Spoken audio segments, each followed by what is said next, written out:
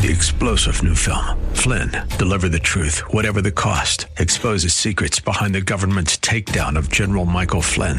Flynn knew what the intel world had been up to. He ordered the first audit of the use of contractors. This set off alarm bells. He told the truth. He was the most dangerous person for Donald Trump to hire. They had to get rid of Flynn. Flynn, Deliver the Truth, Whatever the Cost. Available now. Watch it today. Go to salemnow.com. salemnow.com. It's a fact. If the riches of the wealthy were given to the average American, the rich would have their wealth back in no time at all. Not because they're more deserved, but because they do a really great job of getting us to spend it back to them. And once it's in their hands, they work it to their self-interest. The host of Get Rich Slow, Jim McAleese, believes the financial decisions you make today will guide your financial destiny tomorrow. Jim teaches you to plan for the worst and then hope for the best. America is under no obligation to provide what you need. Entitlements are out. Opportunity is today's watchword. Money matters can be intimidating, but they don't have to be. So let's supercharge your wealth building plan now with Jim McAleese.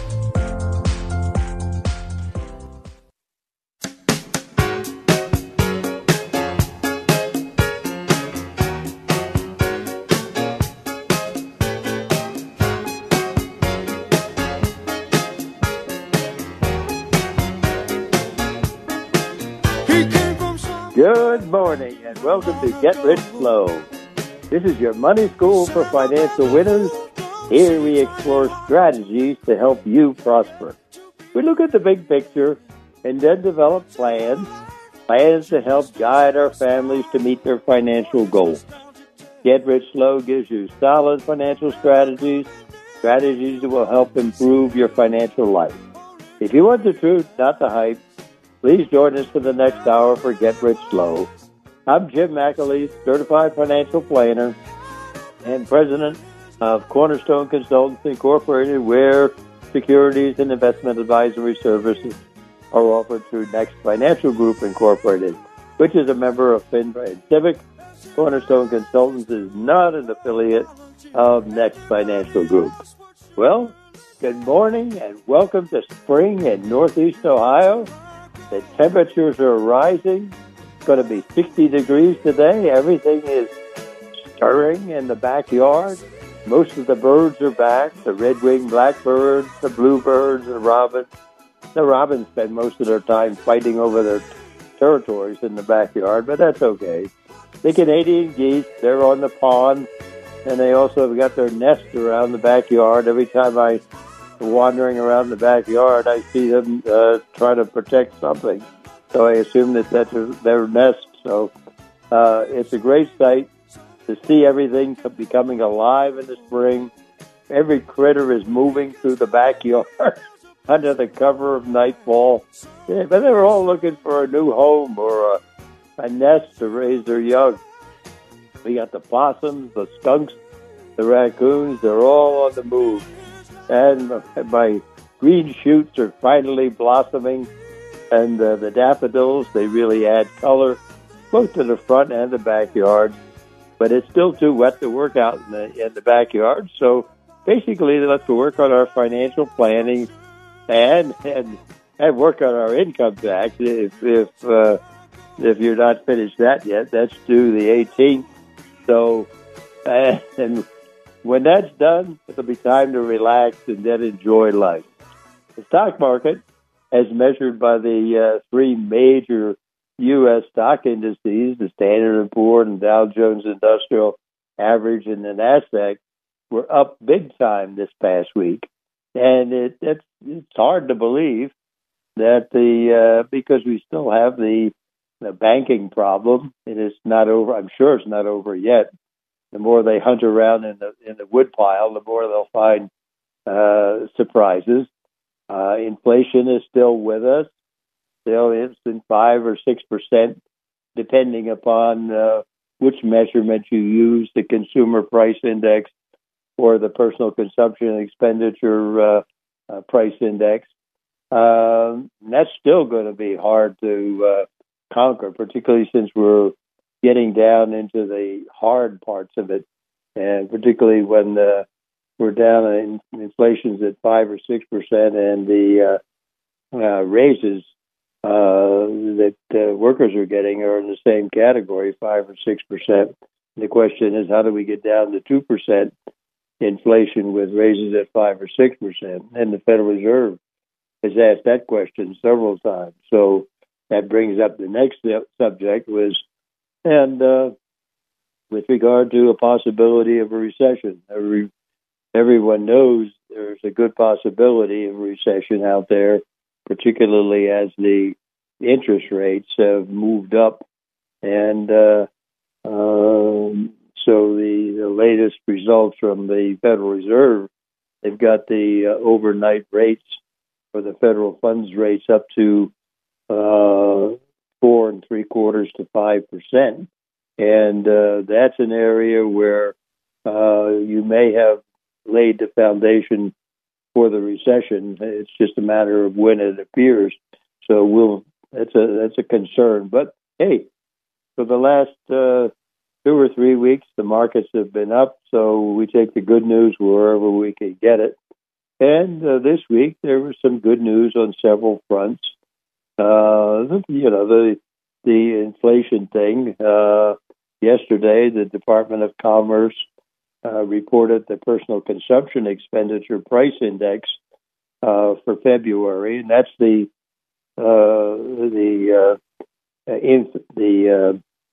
inflation measurement that the Federal Reserve likes, rather than the consumer price index. They both measure baskets of goods and how prices are going up, either both month by month as well as over the last 12 months. So the latest results we got are for February, and what it shows is that the core personal consumption expenditure, which excludes food and fuel, that rose 0.3% in February, and that's after the January was revised down slightly, and the overall personal consumption expenditure, including both food and fuel, that rose up 5%. And what you saw was that the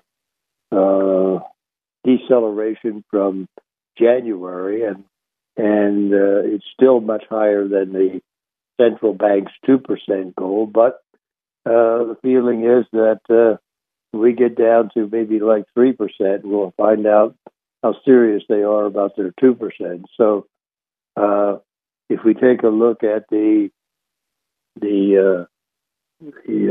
core personal consumption expenditure, the core personal expenditure over a 12-month period climbed to 4.6%, and that's the smallest increase since October of 2021. So what you're seeing is that as far as the personal consumption expenditures price index, that's the measurement of inflation, what you're seeing is that if you include food and fuel, it's increased 0.3% over the month of February. And if you look at it from a 12-month period ending in February, it's increased 5%. Now, if you take away the food and fuel and you talk about a core personal consumption expenditure price index, then you're talking about an increase of 0.3% in February and a 4.6% increase over a 12-month period ending in February. So both of those numbers are good, particularly the 0.3%.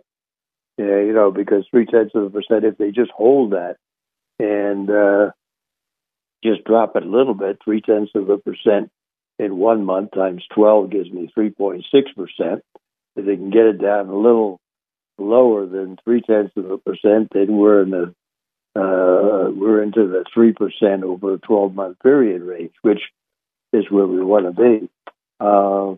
This week, the U.S. stocks rose and the Treasury yields dropped as traders waged that the Fed would be done hiking interest soon, and the number that came in for the 1 month increases in the inflation measurement, they were less than the original estimates. They came in at 0.3% for the month, and the original estimates indicated they might come in at 0.4%. So one of the big concerns with regard to the inflation is the service sector inflation.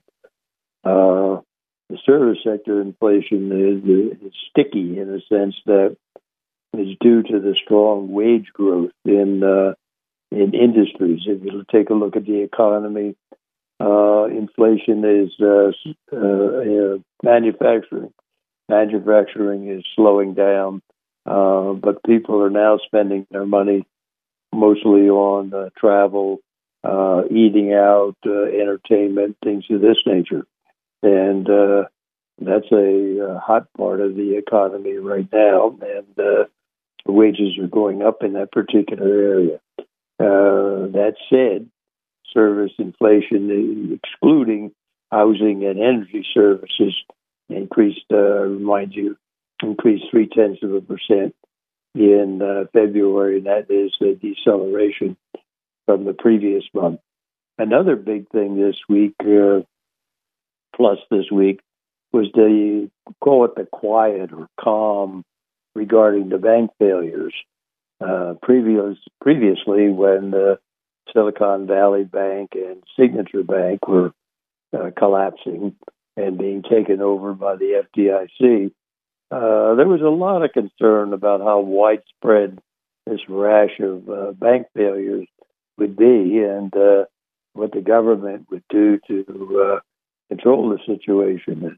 Basically, what you're seeing is that as the story unfolds, the government intervention involving the U.S. Department of Treasury and the FDIC and the Federal Reserve, they're making sure that all the depositors, both insured and uninsured, were protected and everybody was made whole. And that really quieted the situation. But it's one of those things where suddenly it appeared out of nowhere. And the question is there more problems in the pipeline coming at us that we don't know about? Former Treasury Secretary Lawrence Summers, he, from his experience, he urged the current Secretary of the Treasury, Janet Yellen, and other top regulators to pledge that they'll back the uninsured deposits in any banks that fail over the next year. And that would be an important, he fears, that that would be an important move that could help build confidence amid the present situation. And he said, quote, there needs to be clarity on the situation regarding these deposits. He said that, he mentioned that on Bloomberg's Wall Street Week, and he remarked that, well, regulators don't have the authority, legal authority, to give a blanket guarantee that they're going to take over and guarantee both the insured deposits as well as the uninsured deposits. There's no doubt about the insured deposits. That's the $250,000 per savings account or bank account that is guaranteed by the FDIC. It's accounts that are higher than the $250,000 that are in question. And in the case of these two failures, Signature Bank and Silicon Valley Bank, they said they came in and they said, we'll guarantee everybody's deposits, which is the big step forward, which cost the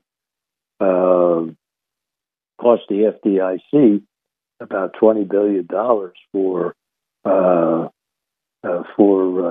Silicon Valley Bank and about $2 billion for the Signature Bank. So it could be a little expensive. They got to figure out a way to get this done without bankrupt, I guess. Of course, the government indicates that, hey, the FDIC was the organization that paid for this protection for all the deposits, and the FDIC money comes from insurance that the banks pay to the FDIC. In other words, if your bank has $5 million of savings that they want to insure under the FDIC program, they pay a certain percentage of that to the FDIC, who accumulates their war chest so that they can go in and rescue any banks that fail. And only under extreme circumstances like 2008 or 2009 do you run into a situation where the FDIC has to go to the federal government, and but they can go to the federal government, and the federal government will give them money. For these cases we're talking about here, there really hasn't been any money from the federal government. It came from the FDIC fund, and the FDIC fund is paid by premiums that are paid by the banks for insuring their deposits. So Larry Summers continued in terms of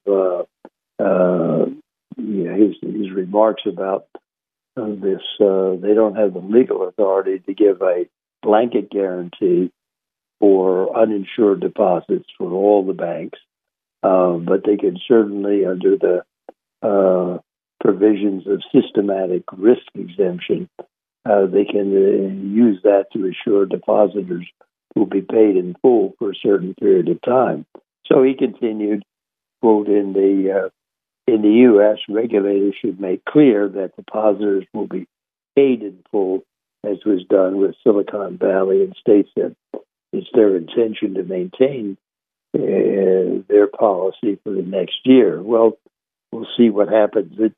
It certainly helped after the two banks that collapsed. The feeling, he was just advising Janet Yellen in terms of provide very substantial confidence in the banking system, and it's better to err on the sides of overdoing when you're talking about protecting against bank runs than it is to err on the side of underdoing. So Summers pointed out, quote, the highly fevered environment with respect to contagion right now, and said that the right message of supporting depositors over an interim period, the regulators can contain a significant amount of the pressure that they're facing now. So basically what you're seeing is that, the stocks are up, the bonds are up this week, and been up for the last couple of weeks. But there are still issues that are still out there, and things that are going to unfold as we keep increasing the interest rates. One of the things that Summers brought up was the key question is whether the financial dynamics of increasing these rates could lead to constriction of credit, and that in turn could lead to declining asset prices, and that in turn could lead to non-performance of loans and hence more credit constriction. So basically he said that he wouldn't feel comfortable until maybe the end of the summer in terms of what came out of this banking situation. So, and what you're seeing is that there are still problems out there. There are still issues out there. There's no all clear yet. There's concerns about a recession, and companies are preparing for it. It's just a matter of nobody knows if there is going to be a recession, but the prudent person prepares for it anyhow. So if you take a look around and see what happened this week, global equities were generally positive this week. In the U.S., the three major stock indices, the Dow Jones Industrials, the Standard & Poor's 500, and then the NASDAQ Composites, were basically all up for the week, big time. And in the UK, the FTSE 100 was up. All the European Union, Germany's DAX was up, and the stock Europe 600 were both up for the week. Also in Asia was the same story, with Japan's Nikkei 225 up for the week, and in China, the Shanghai Composite and the Hong Kong's Hang Seng were both basically up for the week. And on Friday, the three major stock indices closed the week at the Dow Jones at 33,274.15. So it was up 3.22% for the week. And the Standard & Poor's 500 closed the week at 4,109.31, and that was up 3.48% for the week. And the NASDAQ was basically closed at 12,221.91, and that was up 3.37% for the week. So basically, those three large stock indices were all up about around anywhere from 3.25% to 3.5% last week, which is a good week. But as I was mentioning, there are still problems out there, and it was a good end to the first quarter. And now we'll see what happens in the second quarter. Some more things we'll talk about today. We'll talk about the consumer price index, as well as we'll talk about inflation in terms of both the consumer price index as well as the personal consumption expenditure. We'll also talk about the Case-Shiller. We'll talk about real estate, home real estate, in terms of the Case-Shiller home price index, and how that's varying. What it's showing is that in some areas, nationally, what you're seeing is that the percentage increase in home prices is going down. In other words, it's increasing at a slower pace. In other words, if you were to visualize home prices versus time, it has been going up, but now it's going to plateau in I don't know how many months or something like that. It's basically going to flatten out. Whether it goes down or not, it may go down, but it's certainly not a case of 2008 or 2009. There was real banking problems in those days. What we have right now is 3%. The 30-year mortgage rate of 3% has changed to the latest number is about 6.45% for a 30-year mortgage, and that means that one that would be guaranteed by Fannie or Freddie, and so you got to have what they call conforming paper, the proof that you've got a job, that you've got the paychecks, and that it's an 80% loan to value type thing. So we'll also talk about the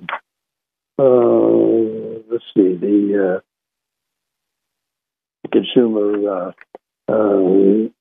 survey from the University of Michigan. And basically, the consumer survey from the University of Michigan indicates that people's feeling is that, yes, people are preparing for a recession in the sense that they know it's out there, and just like any company, they don't know when it's going to happen or where it's going to happen. It's just a matter of don't overextend yourself, don't get involved in any big projects until you're sure of basically what's going on here. So those are the things we'll talk about. But in the big picture, we also have to talk about your financial plan. We're talking about the big picture, but you have to talk about your goals and how you intend to meet your goals. And these goals are long-term goals. Sure, they could be anywhere from short-term, medium-term, long-term. And you have to put up a systematic plan that says, I've got assets coming in the door, which generally are paychecks or rental income or some money's coming in the door, and I am going to put them in certain places and invest them so that they grow, so that they can meet a demand for a future goal. So I've identified the goals, I've identified when I'm going to need the money, and I've identified how much money I'm going to need and what kind of investments I have to make in terms of risk and reward and things of this nature. And I also have to have insurances, life insurances, in case something happens to me, so that the family can continue on without me. And the other part is the property and casualty insurance to make sure if there's a fire or that there's a automobile accident and I get sued, so that that doesn't totally wipe out the plan. So all these things fit into your planning and what's necessary. We look at the big picture to see how that affects our investments, but the most important part is the personal financial plan. And let me give you a number here. You can give us a call over our toll-free number. It's 1-888-281-1110. It's 1-888-281-1110. You can give us a call and we can talk about your financial plan or what you're seeing out there. So stay tuned. We'll be right back after a word from our sponsor. Hi, I'm Colleen, producer of Get Rich Slow. Each week, we take calls from people just like you who have questions for our host, Jim McAleese. Oftentimes, however, Jim can't answer all your questions because of time restraints and the need for more detailed information. That's why we encourage you to call Cornerstones Consultants, Inc., the financial counseling service founded by Jim and Tama McAleese. Cornerstones Consultants, Inc. has helped thousands of clients get more for their money. Whether your financial goal is to avoid common investing mistakes, finding your next home, planning for retirement, finding the right mutual fund, or covering your assets with the right kind of insurance, Cornerstone Consultants, Inc. will guide you to wise financial choices. So call Cornerstone Consultants, Inc. for an appointment today. That number again, 440-647-2793. Now back to more Get Rich Slow with Jim McAleese.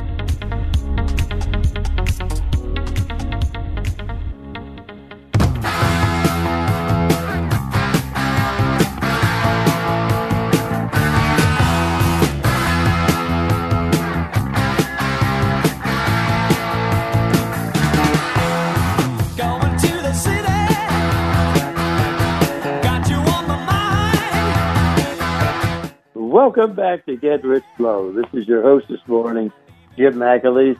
The things we talk about here we do a lot of talking about the big picture, and that amounts to be careful. But we also have to take a look at our own financial plan, and first thing you have to do is take a long view about the investing issues, and after you learn how to diversify and simplify your investment portfolios, basically in today's world, you tuck the quarterly statements into the file, whether they're up or down, because we know that diversification is a method of managing risk and doesn't really protect us against the loss in the down market. 2022 has definitely been a down market for both the stocks as well as the bonds.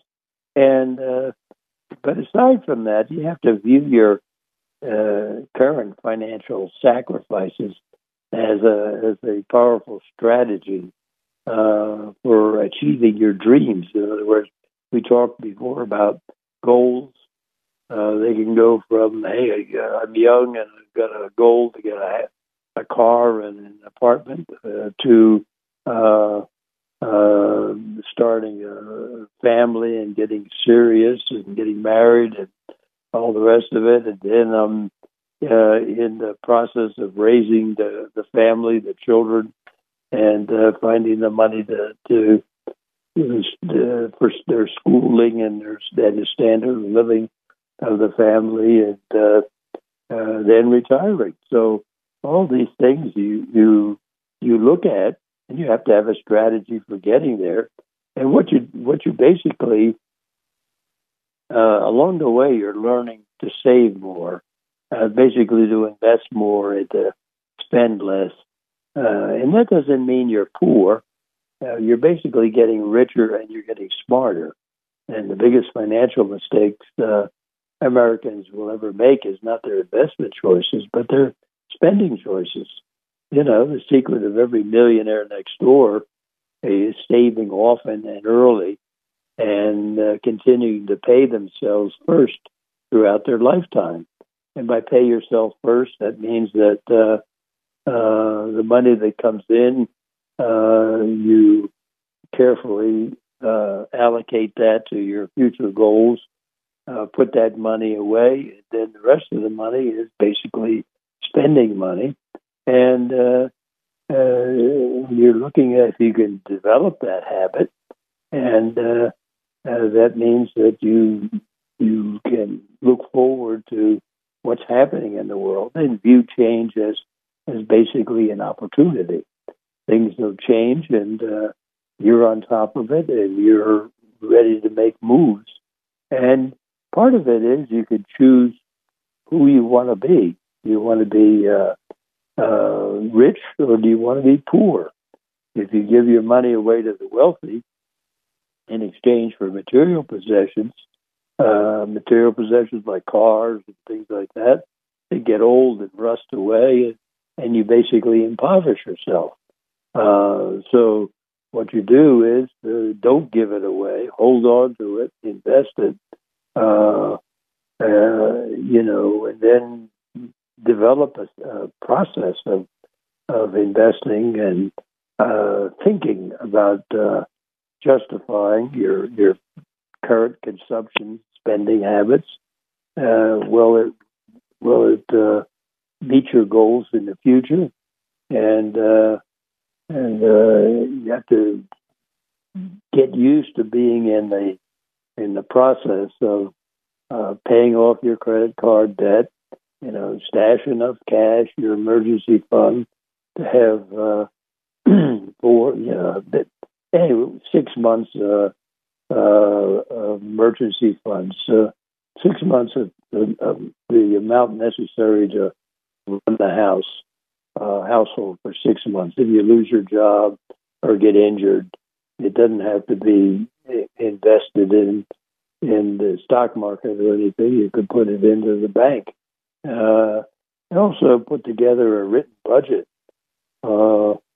just to see where your money is going and how much basically is left over, and make that decision as to what you're going to spend and what you're going to save, and buy only what you need this year, not what you want, and make sure your kids do the same. So as you get older, you give your children and your grandchildren your memories, and basically sometimes a piece of your mind, and lessons from the school of hard knocks instead of basically trying to buy them with material things. So, what you do is keep your eyes on the far road ahead, and in order to define your goals, make a list of the most important things in your life. And you'll notice that when you make that list, it'll help you in terms of your financial plan, but it'll also show you how few of these very, very important things in your life are dependent upon money.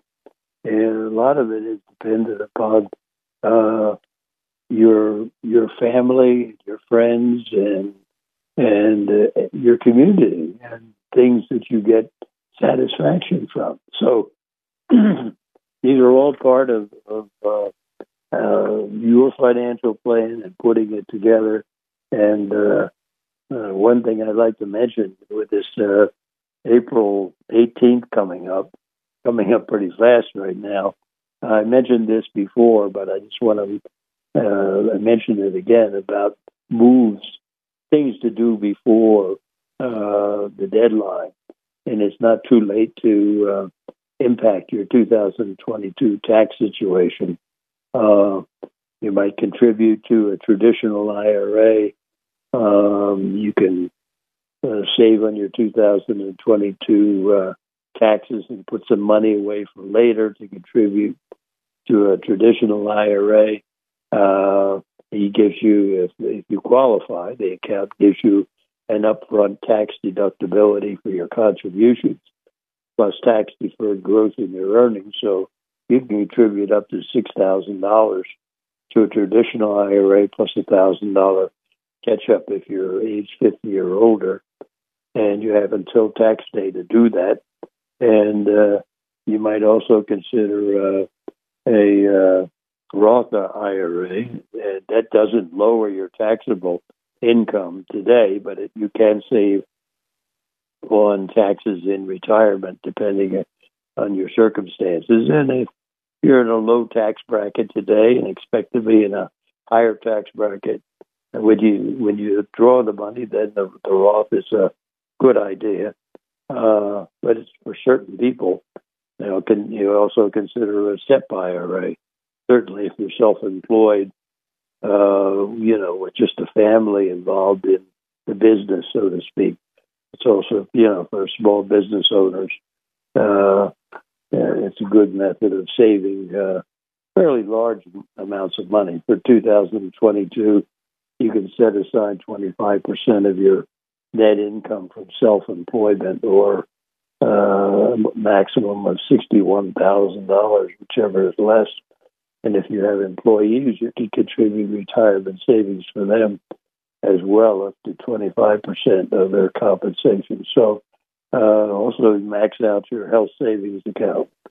And you have until tax day to contribute to your health savings account for 2022 tax year. So you can sock away $3,650 in tax-free health savings account contributions for singles and $7,300 for families. And if you're over 55, you can kick in an extra $1,000.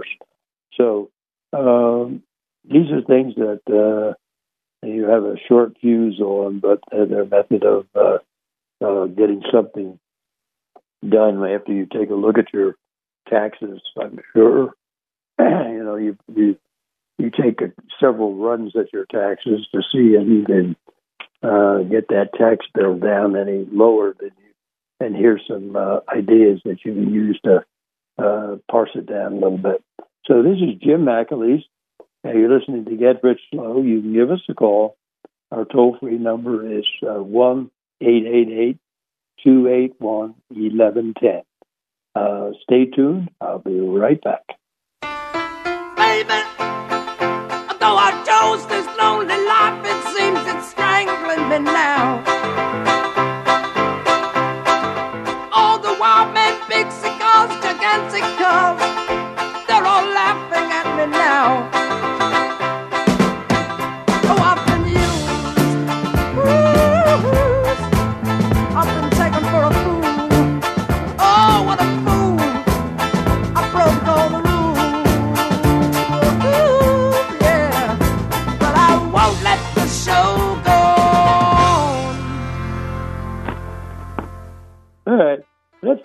Welcome back to Get Rich Slow. This is your host this morning, Jim McAleese. Hey, one of the things we learned today was that inflation is coming down. For February, U.S. households increased their spending, but they didn't increase it that much.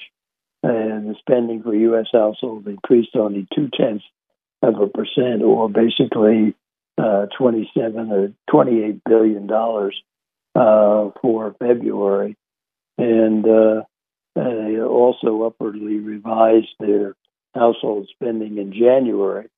The household spending in January was 2%, whereas it was 0.2% in February. So households got spending on goods last month and increased spending slightly on services. So the economy showing signs of cooling in response to the Fed's effort to combat inflation. In the past year, the central bank reeled off the most rapid series of rate increases since the early 1980s. If you recall, in the 1980s, Paul Volcker raised the federal funds rate up to as high as 20%. We're talking at the present time. We're talking about we're talking that the federal funds rate right now is 5%, and they might be going as high as 5.25% or 5.5%. But in 2081, they increased it 20%, and of course they had one hell of a recession too, where the unemployment got up to something like 11%. So they conquered inflation at that time. Hopefully, we're not on the path to use that plan. So basically, what we're seeing is that the Federal Reserve funds rate now stands at high of 5%, and they may be another. We expect another 0.25% increase in May. I think it's the 3rd or 4th of May. They're going to have their meeting, and at that time they're talking about pausing for a while and waiting and see what happens. They've been at the time they were increasing the federal funds rate at 0.75% month after at each meeting. They were criticized for doing that because there's a lag between when the Fed takes action and when the economy really shows its response to that action. And the concern was that, hey, you guys are increasing these rates so fast that you don't know whether you increase the interest rates to the point where you are going to guarantee your cost causing a recession or not. So that's why they kind of slowed down. They're 0.75%, and then they've been doing this 0.25% since then. So we might see a 0.25% in May. I think that's a high probability. What happens in June? I don't know. They might increase it 0.25% in May and then pause and just sit and wait and see what happens. They are counting on, the Federal Reserve is counting on this banking situation to help them in conquering inflation. And the rationale there is that the bank failures are going to cause the regulators to really step up their examination of the banks. And it's also going to cause the banks to get more cautious, too. In this failure at Silicon Valley Bank, a thing that came out of nowhere was that they weren't paying attention. Well, two things came out of nowhere. One was that they weren't paying attention to their withdrawals, and suddenly they had money. Their reserves were in long-term U.S. treasuries, which are great if you hold on to them until they mature. But what they did was buy U.S. treasuries, let's say before 2022, 2019, 2020. Those treasuries, even a 10-year U.S. treasury, had a coupon of 1.5%. Well,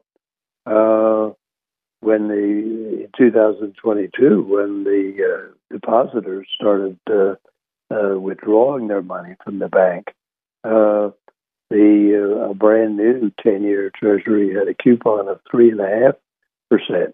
So if you had to sell this low coupon treasury into that type of market, you were going to take a haircut of anywhere from 10 to 15%. That's what happened in Silicon Valley, in the sense that because of the request for withdrawals, they had to sell something like over $20 billion worth of long-term treasuries with low coupons in the market, and they took a loss of $2.4 billion in doing that. And of course, when the regulators came in, and basically it boiled down to, hey, you took a $2.4 billion loss in selling these treasuries to meet your withdrawal, and your company, your bank, is only worth $2.4 billion, so you're broke. And that was basically the things that the banks do have to worry about. So I'm not quite sure where I was. Where I was there. I got off on a tangent there.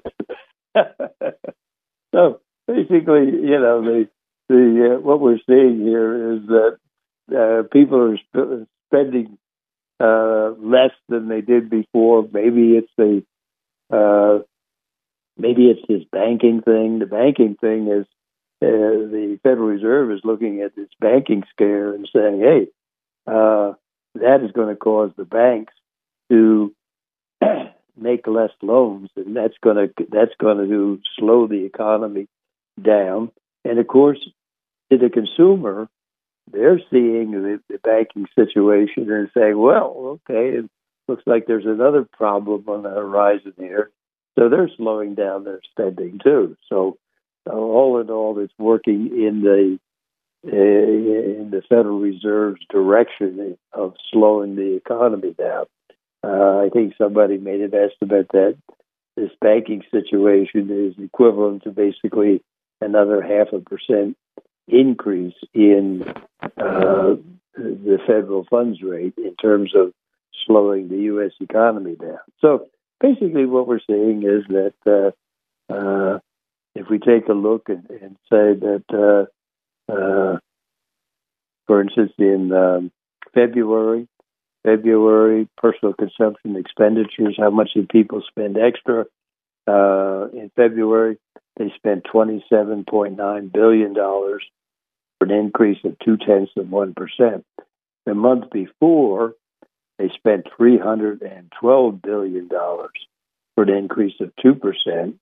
But the previous 2 months, they were negative. They cut back on their spending. So right now, the personal savings rate is about 4.6%. So it's higher than it was a little while ago, but we're still talking, if you were talking about 2020 during the COVID situation, people were saving 17%, and in 2021 they were saving 12% of their income. So now they're down to about 4.6%. So, and that's increasing. So what you're seeing is that the $27.9 billion increase in the personal consumption expenditure in February reflects an increase of $25.8 billion in spending for services and an increase of $2 billion in spending for goods. Within services, we include housing and healthcare, and that was partially offset by a decrease in food services and accommodations. Within goods, the increase in gasoline and other energy goods and other non-durable goods led by pharmaceuticals and food and beverages were partly offset by a decrease in motor vehicles and parts. So what you're seeing is that the consumer for February is slowing down, but for January it was much higher. Then let's talk about the personal consumption expenditures price index. That's the Federal Reserve's measure of inflation, or preferred measure of inflation, and that came in at what's the number here? That came in at 3% or 0.3% increase for February, and 5% increase for the 12 months ending in February. And if you eliminate food and fuel, then the increase in the personal consumption expenditure increases 0.3% in February and increases 4.6% in for the 12 months ending in February. So the 4 point. Let me just go to the year over year, the 12 months numbers in January. What were they? January, those numbers were 5.4% and 4.7%, and in February, the 12-month number was 5%, and then the core number was 4.6%. So it's going in the right direction there. So if we go and take a look at pending home sales, what we're going to see is that even as existing home sales are down this year compared to last year because of the rise in mortgage interest rates, like I say, they've gone from 3% to 6.5%. Pending home sales have increased during the past 3 months, and probably because the latest mortgage rates have decreased slightly. In other words, your mortgage rates went up to a high of 7.2% last October, and right now they're at 6.45%. That's according to the National Association of Realtors in their pending home sales index. And home sales rose in February for the third consecutive month, up 0.8% from January, and month-over-month contract signings increased in three major regions. They increased in the Northeast, the Midwest, and the South, but they declined in the West. And basically, if you compare home sales this year versus last year, home sales have declined in all four segments: Northeast, Midwest, South, and West. So what you're seeing is that according to Lawrence Young, who is the National Association of Realtors chief economist, after nearly a year, he figures that the housing sector's contraction is coming to an end. And according to his comments, existing home sales, pending contracts, and new home construction has turned the corner and has climbed for the last 3 months. So some relief in the home sales market there. This is Jim McAleese. Stay tuned. I'll be right back.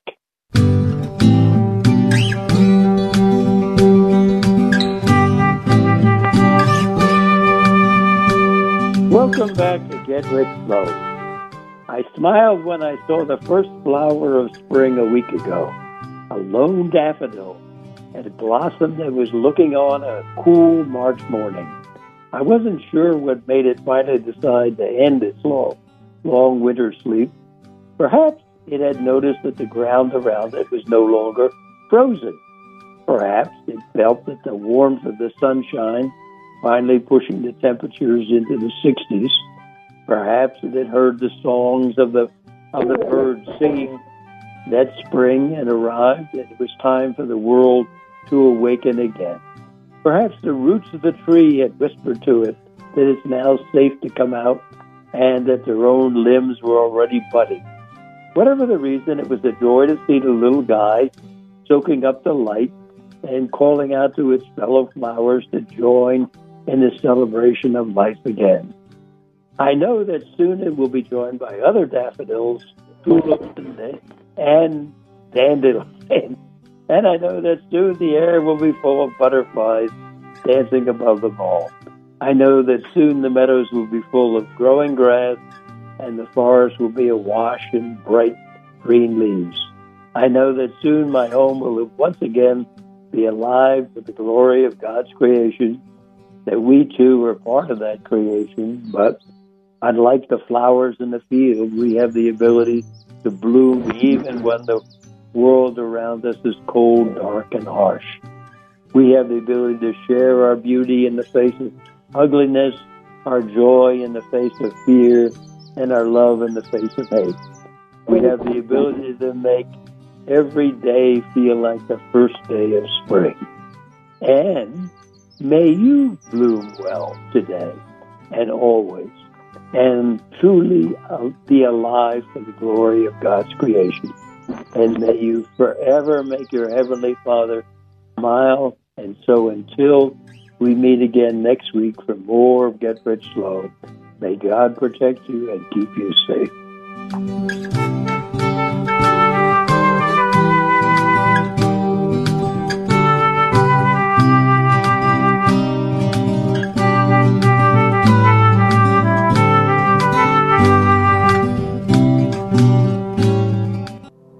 You've been listening to Get Rich Slow with Jim McAleese of Cornerstone Consultants, Inc., located at 47149 Bursley Road, Wellington, Ohio, 44090, where securities and investment advisory services are offered through Next Financial Group, Inc., a member of FINRA and SIPC. Cornerstone Consultants, Inc. is not an affiliate of Next Financial Group, Inc. The materials Jim shares is not intended as an offer or solicitation for the purchase or sale of any security or other financial instrument. Past performance does not guarantee future performance. All the views expressed are those of James McAleese and Cornerstone's Consultants, Inc., and not those of Next Financial Group, Inc. Next Financial Group does not provide tax advice. The S&P 500 is a market cap weighted index composed of the common stocks of 500 leading companies in leading industries of the U.S. economy. The Dow Jones Industrial Average is a price-weighted index of 30 actively traded blue-chip stocks. To make an appointment with Jim regarding your own finances, call 440-647-2793. That number again, 440-647-2793. Jim will be back with Get Rich Slow next Saturday morning on 1420 WHK with more common sense finance strategies for financial winners.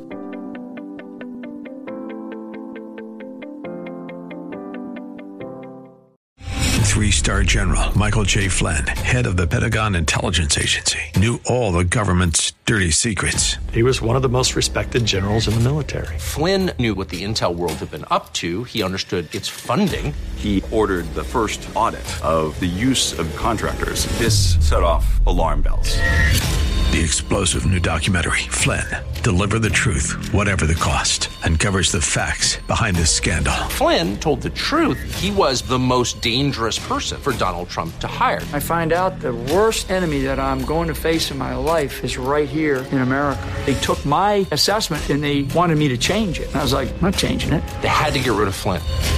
With in-depth interviews, archival footage, and never-before-seen personal records of the man behind the headlines. I just felt like I was drowning. Flynn, Deliver the Truth, Whatever the Cost. Available now. Watch it today. Go to salemnow.com. salemnow.com.